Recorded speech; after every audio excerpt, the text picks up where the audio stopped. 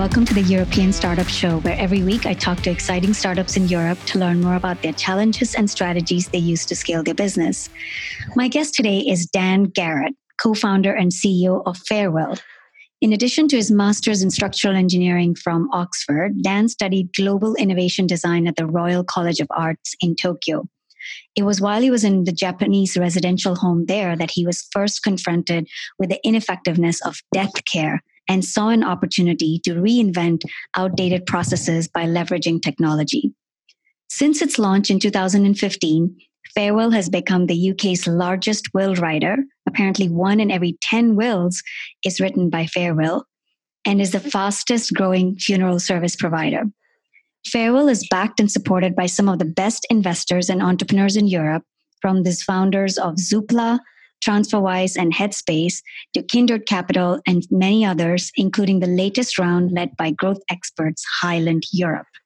Well, I have been waiting to have this conversation with you, Dan, ever since I first had my intro call with your team. And I'm really looking forward to our discussion today. Welcome. Oh, thanks. Such a great intro. I really appreciate it. I think the industry that you're tackling is just such an interesting one. And when I first heard about Farewill, I was like, that seems like such a good idea. How come no one thought about it? But I'm really looking forward to getting into the details. What I think I want to start with is your experience in Japan. I know that you said it was when you had your work experience in Japan that you came across this pain being in the Japanese residential home. What about that experience moved you to start Farewill? I've always been quite interested in designing stuff that is quite sort of unsexy, I guess a good way to put it. And the reason for that is I think you can often have the biggest impact with kind of design thinking and design methodologies if it's like a very ignored space. So the project I'd worked on before that at the Royal College of Art with my amazing friend Sheena, who now is the CEO of a company called Ergo, was this sort of inflatable postural support system for people with particular types of disabilities. And it's like the equipment is highly technical, it's horribly designed, people have to sit in it all day. And you just think, I know this sounds a bit selfish, but you look at it and think, God, if we sprinkled a bit of design magic into that, the outcomes would be so much better for the people using it. So I'd worked on that. I'd worked on a major project I did at the Royal College of Art was about redesigning how plastic pellets were manufactured and used, which, is not something that most designers get up in the morning and think about. But I've had quite an agnostic approach to where and how you can have an impact. A lot of people who start companies, the classic story is I had to deal with this problem myself and then I went away and fixed it. And that's great because it gives you loads of power and loads of insight. You are your customer. Whereas for me, I think I've always found it really interesting. What are things that are being ignored?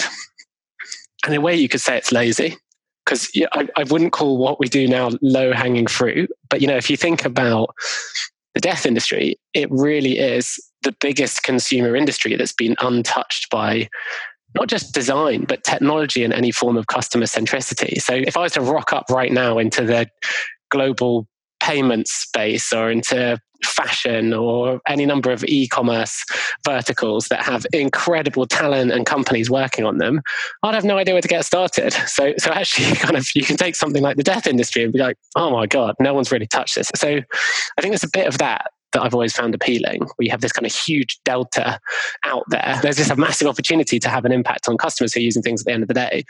And then I always gravitated towards things to do with death and dying. I've been asked this question so many times and I don't know the answer. There's a couple of things. One, out the back of my garden where I grew up in Golders Green in London is a crematorium. And I always just went for walks in there and stuff with my parents, and it's like really beautiful. And I think that gave me a slightly different take on it. And then I also did my master's thesis at the Royal College of Art on designing for dementia. So I've always just had an interest in people aging. I just can't get over it. It's the craziest thing ever that we're all going to die. I think there's some element of curiosity. You have to be comfortable with death and maybe curious about this topic that people don't typically talk about. I think so. I remember being a kid, and if my parents would go out or something, I would be terrified that they were going to die. That's a really standard thing in sort of kids' neurological development. Is, if someone's not in the room, you basically feel like they're dead, or there's very little in between the two. So I think it's something that I've worried about loads growing up. I still think it's terrifying to so many people, and that's why you kind of end up ignoring it. And I think that's how it then bears out into the industry, why it has been ignored so much, is you just can't bear to think about it. To answer your question more directly, when I was in Japan, I was based in a geriatric home, and we had this amazing team of design researchers, anthropologists, ethnographers, and I felt like we just really missed the point of being there. All we focused on was the physical side of aging. So kind of getting in and out of bed and up and down the stairs, rather than the fact that everyone who was there was thinking about dying, worried about dying, and in an institution that's kind of set up to take you over the line until you are dead. But we didn't even manage to talk about it. And we were a bunch of people who were kind of deeply trained in getting to the bottom of the biggest problems that people are struggling with. So I left there feeling how interesting that as people who specialize in this, we haven't even got close to talking about it. So interesting, Dan. So you came back from Japan with this thought in your mind. Tell me a little bit about what the current situation was. What was the process that people went through if they lost someone to get these services? Yeah, absolutely. So Wills was our first product, and we launched that in December of 2016. Traditionally, the vast majority of wills in the UK and all over the world are written face-to-face with a solicitor. What normally happens is you'd ask for a recommendation from a family member or a friend, or just someone who already worked in the legal sphere. You get in touch with someone, book an appointment that tends to be anywhere from 2 to 6 weeks in the future. Then you turn up there and you tend to have a kind of hour-long, 90-minute appointment with a solicitor, and they ask you lots of comprehensive questions, and then they'll go away, send you a draft copy of the will. A couple of weeks after that, you'll have a read of it, give them any feedback, and then you might either go into the solicitor's office to finally sign it, or they might send you the documents.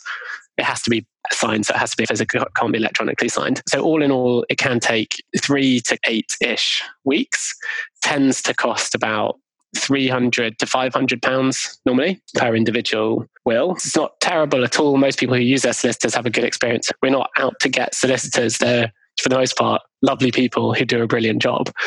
The interesting thing is that 95% of most people's wills are actually pretty similar. It's not like the solicitor sits down each time and thinks, I wonder how am I going to phrase this legally? There's standard clauses, there's standard precedents, and actually the solicitor will have software on the computer that helps them draft it. What we do is we disintermediate it, and we very specifically use design as a way to guide someone through an experience of dealing with something that they're not familiar with. There are technicalities inside writing a will that can be quite complicated, but we use that to break down the complications in it. So you can have a very simple online user interface. It tends to take 15 minutes roughly to about 25 if you've got a bit more of a complicated estate to go through this process. Then we algorithmically generate the will. And crucially, every single will that we generate is checked by hand by a will specialist in our team. Our head of legal is on the Law Society's Wills and Equity Committee. We've got 6 solicitors in the business. It's not trying to pull any legal punches. So start to finish, it tends to be 15 minutes to draft the will. We normally check the will either the same day or the next day. I think our average is about 4.5 hours, and it's comprehensive. You get a letter saying, check these individual bits, there might be a problem here, can you confirm this part? And then it's ready to sign, which you can do with a neighbour or a colleague or the rest of it. That's the kind of nuts and bolts of the will writing side of things. Every part of the experience we've made as easy to understand and use as possible. And we're now the highest rated business globally on Trustpilot for anything financial or legal. We have over 8,000 reviews at 4.9 out of 5, which is pretty tricky to get. So we've got pretty good at it. So that's the kind of major difference is you take the solicitor out of the equation or the face-to-face element of it. And then we have the volume as sort of answer to that. So great ops tooling, great front-end website, and teams of people who are really trained in kind of going through these things diligently.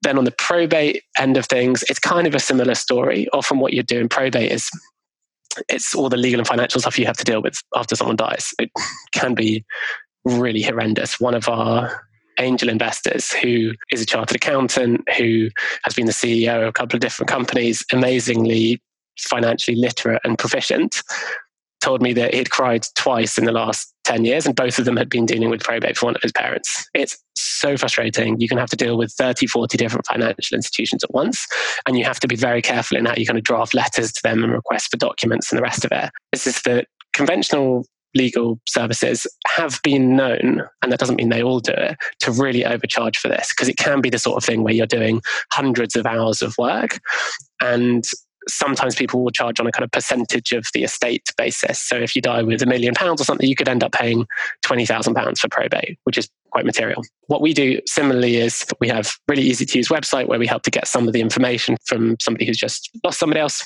And then we have our own proprietary technology in-house that helps us automate the vast majority of interactions with financial services. And we have an expert team in-house to make it as efficient and sort of easy to use as possible. We also have automated updates that go out to the family on a kind of weekly basis that explains the situation that it's in, because it can take multiple weeks to do it. On average, we do what's called a grant of probate for about £600, which is less than a fifth of the rest of the market. So it's a huge difference in the application of technology and, again, disintermediating expertise. The funerals side of things, the piece of the puzzle we take out of the equation there is the high street funeral director. Again, we've got nothing against high street funeral directors. For the most part, some of the most compassionate, caring, brilliant, lovely people I've ever met. The number one thing that matters when somebody you love has died, over and over again, everywhere in the world, all kind of qualitative user research and quantitative, the number one thing that matters is doing right by the person who died. So having a funeral that truly represents them. Over the last kind of 100 years, that's departed from the funerals that are on offer on the high street. You tend to have this kind of like black hat, Victorian, slightly old-fashioned, weird funeral. And the fact is, you know, your dad's just died or your husband's died or someone you really care about, and you kind of go through the motions, or there can be that inclination to go through the motions to do it. The average cost of a funeral in the UK has more than doubled in the last 10 years. Enormously expensive. 1 in 8 people goes into debt in order to pay for a funeral. And it has this formality to it rather than really helping people understand what they want. So we take the funeral director out of the equation. You can come to us, and the first step of the process is deciding what type of funeral you'd like. Obviously, it's been strange times over the last year with coronavirus, but you can't have big attended funerals. One of the things we specialize is something called direct cremation, which is a funeral without a service. So in that instance, we would collect the body, and we work with private ambulance networks all around UK, collect the body, carry out the cremation, and then hand deliver the ashes back to the family. And then it's on them to do what they want. They could set off fireworks on top of the South Downs. They could have a picnic on a beach. So it's this kind of detaching of the rigmarole of a funeral and saying to a family, hey, where did this person grow up? Who did they love to hang out with? Where's their favorite restaurant? How can you really bring a funeral to life like that? We also organize attended funerals. At the moment, that can be sort of size restricted gatherings in a more conventional crematorium or something like that. And we really help the person or the family to think through the elements of that funeral that are going to personalize it. So the right music, order of service, flowers, who's speaking on the particular day to make sure that it feels exactly right for them. All of that we do for, on the direct cremation side of it, we charge, it's from under £1,000. And the average cost of a funeral in the UK is about £4,900. On the attended funeral side of things, it's about £1,500 to £2,000. So saves a lot of money, but also makes sure that it really is about the person who's died and what their family needs. There's so much in what you've said, and what comes across when you're talking is that customer centricity and empathy that you've put in every step of the way, whether it's wills or probate or funeral services. And I can see that being so attractive when someone is going through a loss. But I'm curious to understand, when you started, when you didn't have a brand, you didn't have a way to build trust, how did you actually go about getting your first few customers? I remember the day when we had the first customer where I didn't know who it was. And I was like, who would do that? The company was like a few weeks old. I'd never heard of this person, and they're entrusting us with their will. And yeah, sure, we did a great job. I think a lot of our trust has come from the quality of product design. So if you're using something that feels incredibly well built, and you can see if you go on our website now, it's like the brand is really tight and well formed, and the product experience is incredibly slick. I think that helps to engender trust a lot. For us, it's been about a lot of our growth on the will side of the business has been through partnerships. So where we work with banks, insurers, financial institutions, but where we really started off in partnerships was working with charities. The reason why we work with charities is to help them with legacy fundraising. It's this thing that's not that known about in kind of most circles, but actually about a third of the income of most of the biggest charities in the UK is through gifts and wills. I think it's close to £3 billion a year that goes to the third sector to people including a charity in their will. What lots of big charities do, like Cancer Research and Macmillan, and increasingly small and medium-sized charities, is run campaigns where they go to their supporters and say, would you like to write your will for free? And then you don't have to include a gift in the will, but if someone includes 2% of their estate, that's a really sizable donation to the charity. So this has historically been the absolute most cost-effective way to raise money for the third sector. What happened before we came along was that you would run a campaign in, let's say, like the 90s or noughties, and you might do a TV campaign or a bunch of billboards or something, and they'd have a network of solicitors who would write your will for free, and you'd get a kind of pack in the post about how to do it. Very, very effective, raised like hundreds of millions of pounds over the years. The worst marketing job in the world, because you run a campaign and you find out the results 25 years later. What we've been able to do, because we have this kind of fundamentally digital product, is run a campaign, A/B test it, run it on Facebook, on Google, on the kind of multi-channel side of things, and get the results within 24 hours. So we're incredibly proud to work with 6 of the 10 biggest charities in the UK. And overall, we've helped to raise money for over 1,000 UK charities. And we have a sort of platform to help them understand the efficacy of their legacy fundraising. So they refer business to you then? Is that your biggest channel for getting customers, through referrals from your partners? That's on the will side of our business. Yeah, partnerships is the biggest driver of customer numbers. I don't know any other company in the death industry, but how do you measure how well you're doing? We use pretty standard measures. NPS is always the top kind of consumer metric, which stands for Net Promoter Score. For anyone listening who doesn't know, send out a survey. We do it 28 days post-registration. So anyone who registers on our site, not just completes it, because we also want to get the feedback from people who don't complete it. They get an email that says, from 1 to 10, to what extent would you recommend Farewill to a friend or family member? The calculation behind NPS is a little more complicated than just averaging the score. I think all of us are really firm believers that that's a great way to drive center, to get a handle on product quality. We use lots of other sources of qualitative insight, so user research, customer satisfaction, CSATs. We do have a lot of different measures on our customer support team as well. But yeah, NPS is the North Star for customer experience. Is there anything in terms of how people are now writing wills with Farewill that shows you that you've changed how people think about wills? Yes. You talk to people, you're putting the person who died at the center of it. Is there any anecdotes that show you that that's really changing how people are thinking about this process? The metric we use for that is the percentage of people who write a will with us who include personal messages or funeral wishes in their will.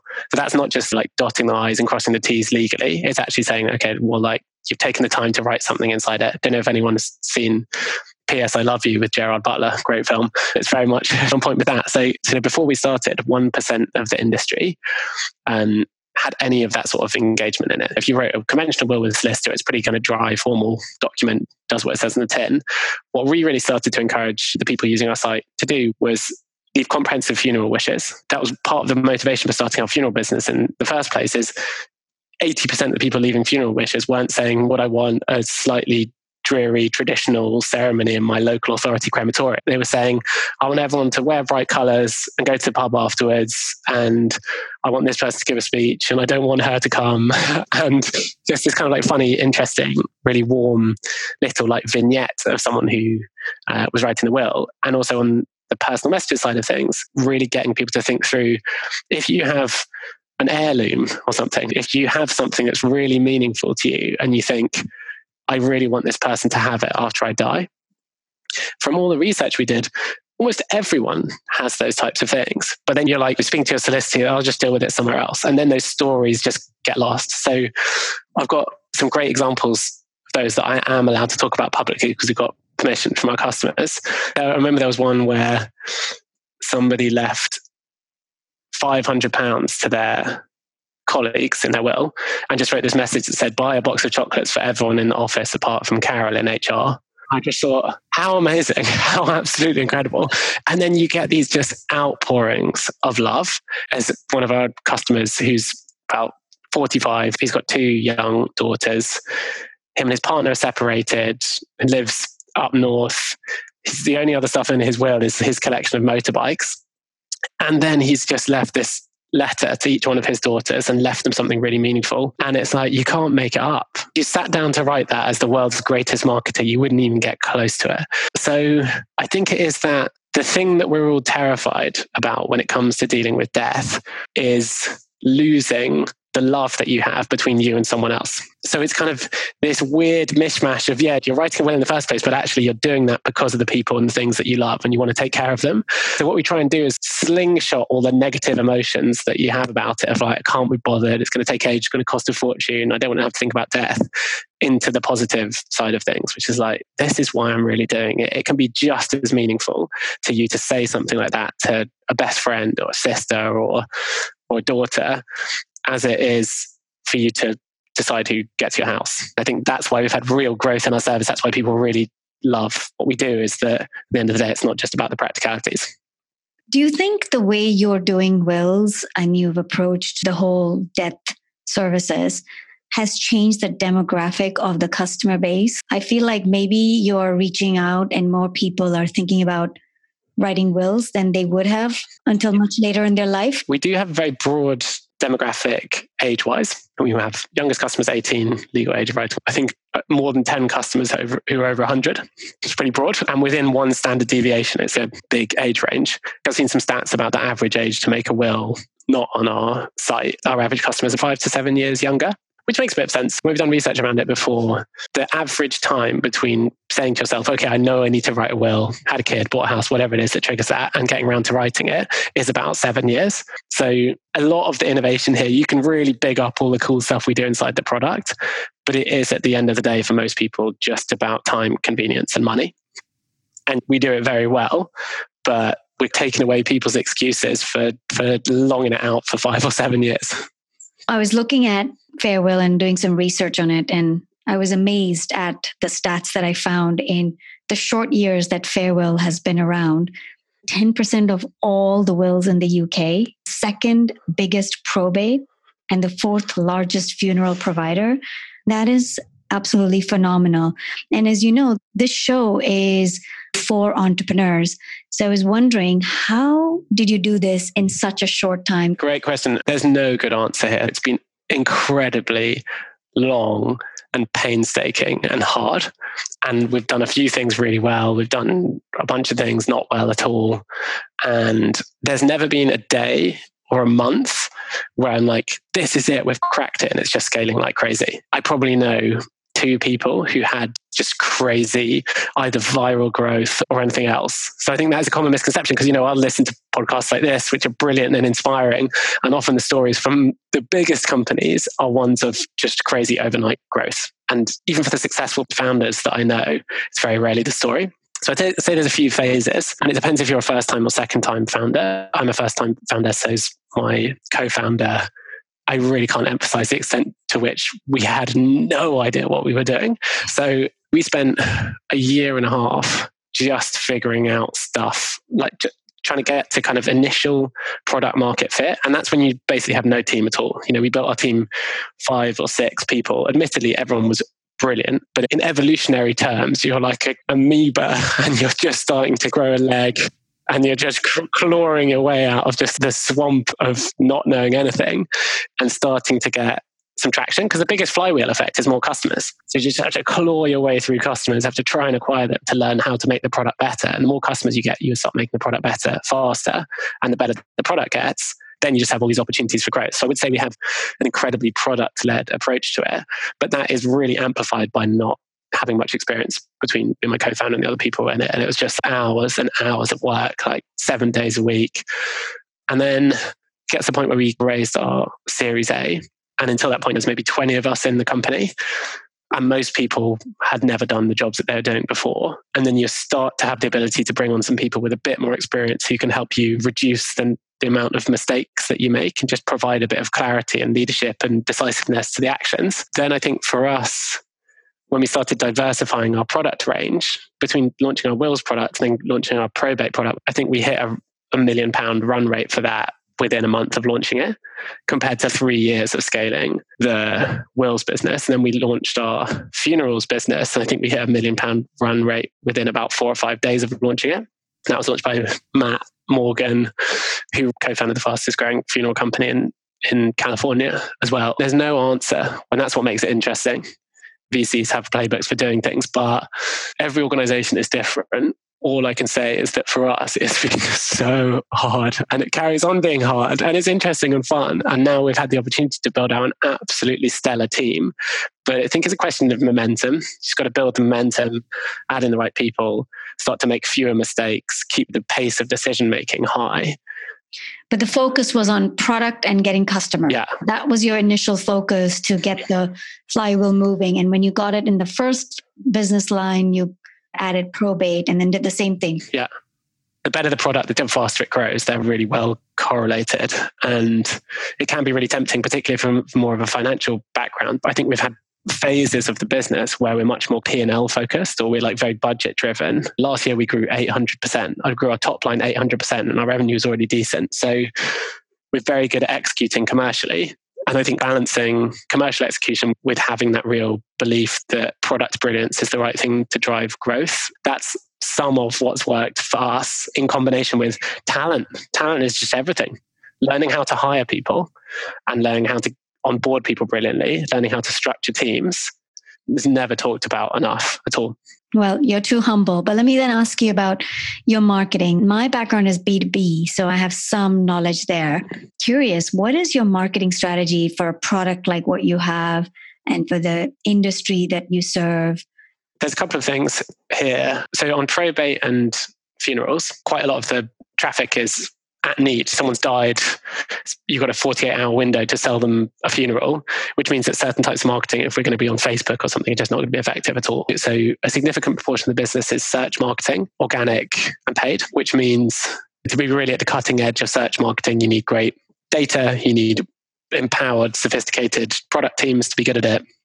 And you need this constant high velocity iteration cycle. So a decent chunk of the business is fueled through search. We've done everything from TV, print campaigns, door drops, direct mail, door-to-door sales. That was a great experiment. You just work through channels in a really methodical way. I'd say the part of the bet for us is the interconnectedness of our products. If we're acquiring hundreds of thousands of Will customers and we have this great NPS score, they're really engaged with the brand and our products, and we're introducing them to the fact that beyond wills, we also do probate and funerals, then we have a lot of our customers coming back to use us either when someone they know has died or they lose a parent.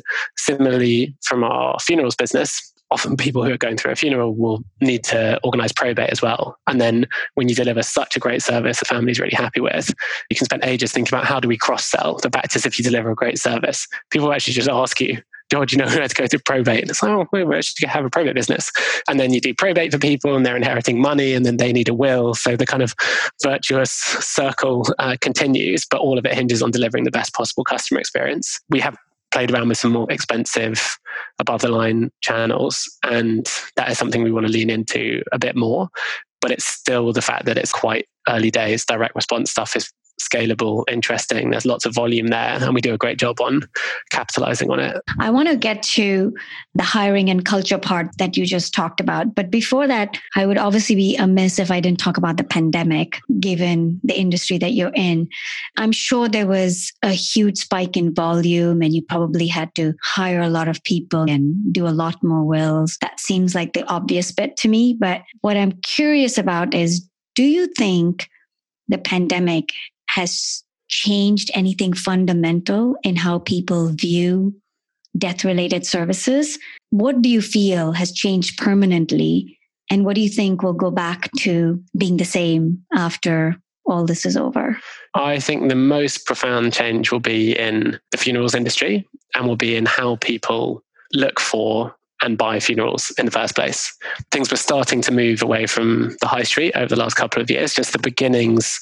Still, the vast majority of funerals are organized on the local high street. I think it probably accelerated that transformation by kind of 5 or 7 years, roughly. I don't have some amazing Wizard of Oz spreadsheet that I use to calculate all the future of these things, but that's the kind of feel that I've got for it, just looking across everything. There's been a lot of focus on the funerals industry.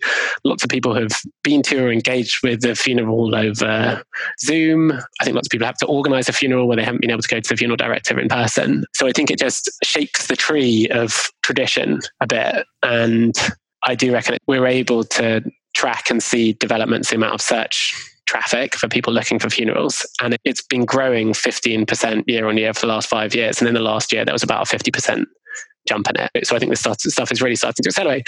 Plus the fact that it's a generational shift as well. There's the average generational gap when you're losing a parent is 28 years. And average age of someone dying in the UK is 78 to 82. So you have people who are 40 to 60 who are organising funerals for when their parents pass away, who have worked for their entire careers on a computer. They do banking online. They have tons of trusted services that they use online. They use Airbnb to organise a holiday. And I think it's just becoming increasingly discordant with people who have to organise a funeral to think, oh, you know where I'm going to go? To the local funeral director that I've walked past or driven past before. I think the brand of the high street funeral is becoming less and less relevant. Interesting. There's a tight connection between brand and culture and the people that you hire.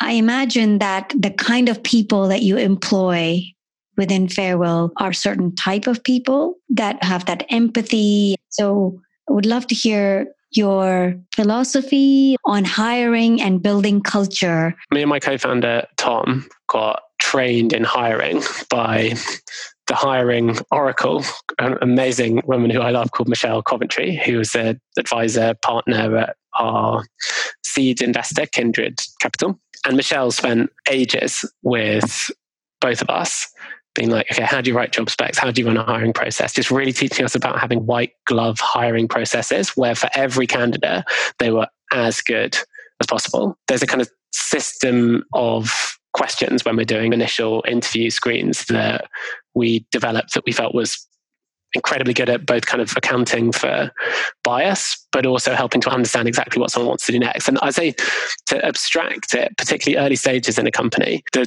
two things that I'd say are most important are don't underestimate or underinvest in hiring. When people are like, oh, you need to spend 30% of your time on hiring, really do it. And, a lot of our team are really trained as technical recruiters. We now have a brilliant in-house talent team, but all of us would use applicant tracking systems like Workable or other stuff like that. All of us would be well versed in doing Boolean searches on LinkedIn and building applicant sort of pipelines of 150, 200 candidates, and then using different tools and techniques and products to reach out to those candidates in a way that feels really customized, to shortlist them, to do 30, 40, half an hour screening calls in a week.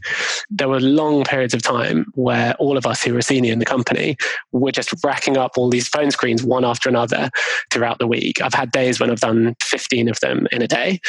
I've come to learn that's definitely not the right hiring process, and you can screen people better further up the funnel. But if you're 9 people and you're adding in a 10th, and if they're great, that's got a 15, 20% influence on your culture. So until you get to 50 people, every single person, just go the extra mile for hiring. And then I'd say one of the most important parts of the equation when it's that early stage, it's just a question like, what do you want to be doing in a few years' time? What are your career goals? And to get a real honest understanding of that. If you're misaligned in terms of what the role is and what someone wants to do, it's just not going to work out. And I've had that. We hired a brilliant copywriter who's our first ever copywriter at Farewill. And I asked her that question and she said, well, you know what? I've been doing agency copywriting for 10 years. And she was phenomenal. And she was like, I've been doing agency copywriting and I really want to do freelance copywriting and be a yoga teacher. I was like, no, you really want an in-house job. You want to change the way the world deals with death. You completely revolutionize this industry. And she got all jazzed up and took the job. And a month later, she was like, I want to be a freelance copywriter and be a yoga teacher. So you have to listen. People know what they want to do. And it's disingenuous and not going to work out if you don't really try and get alignment between what the company needs and what someone's looking for. So I think that really helped to build a culture where until fairly recently we had incredible retention statistics. We had almost 100% retention for a team of over 100. No one had ever left unless they'd been fired, which is really unusual.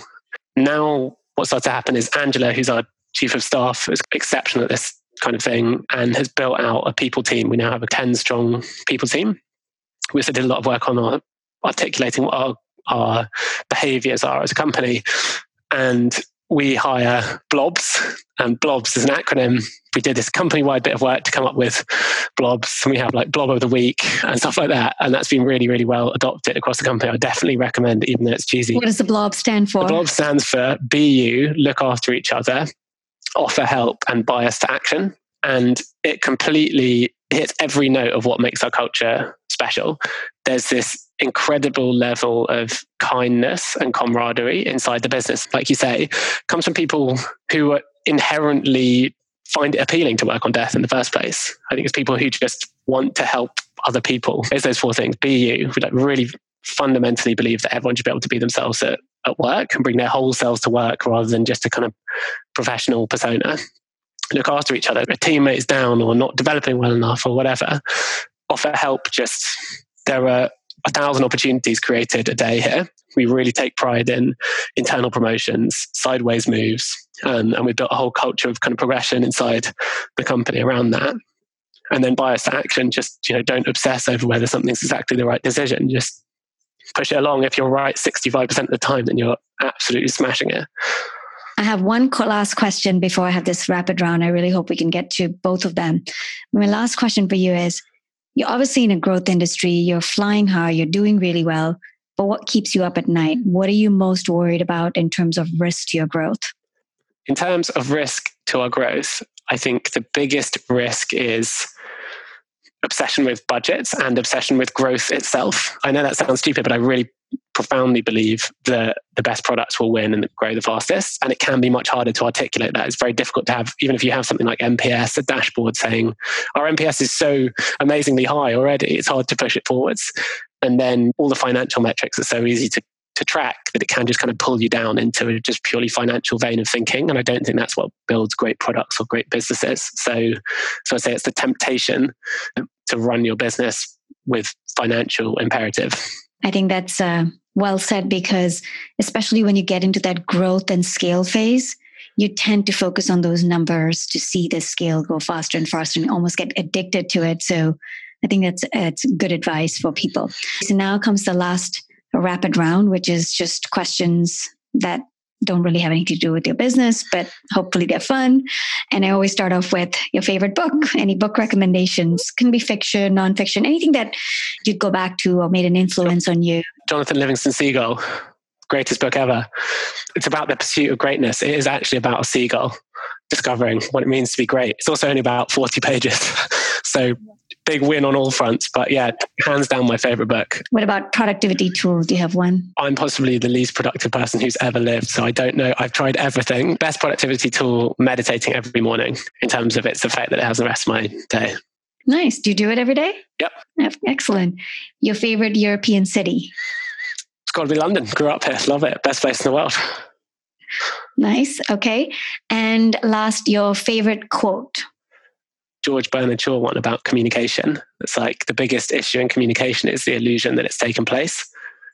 And I always think about that. If you're in a direct report are disagreeing, or an investor, board member, or a colleague, it's actually, you very rarely disagree on what the right thing to do is, but you just have different contexts, or you just haven't communicated something properly.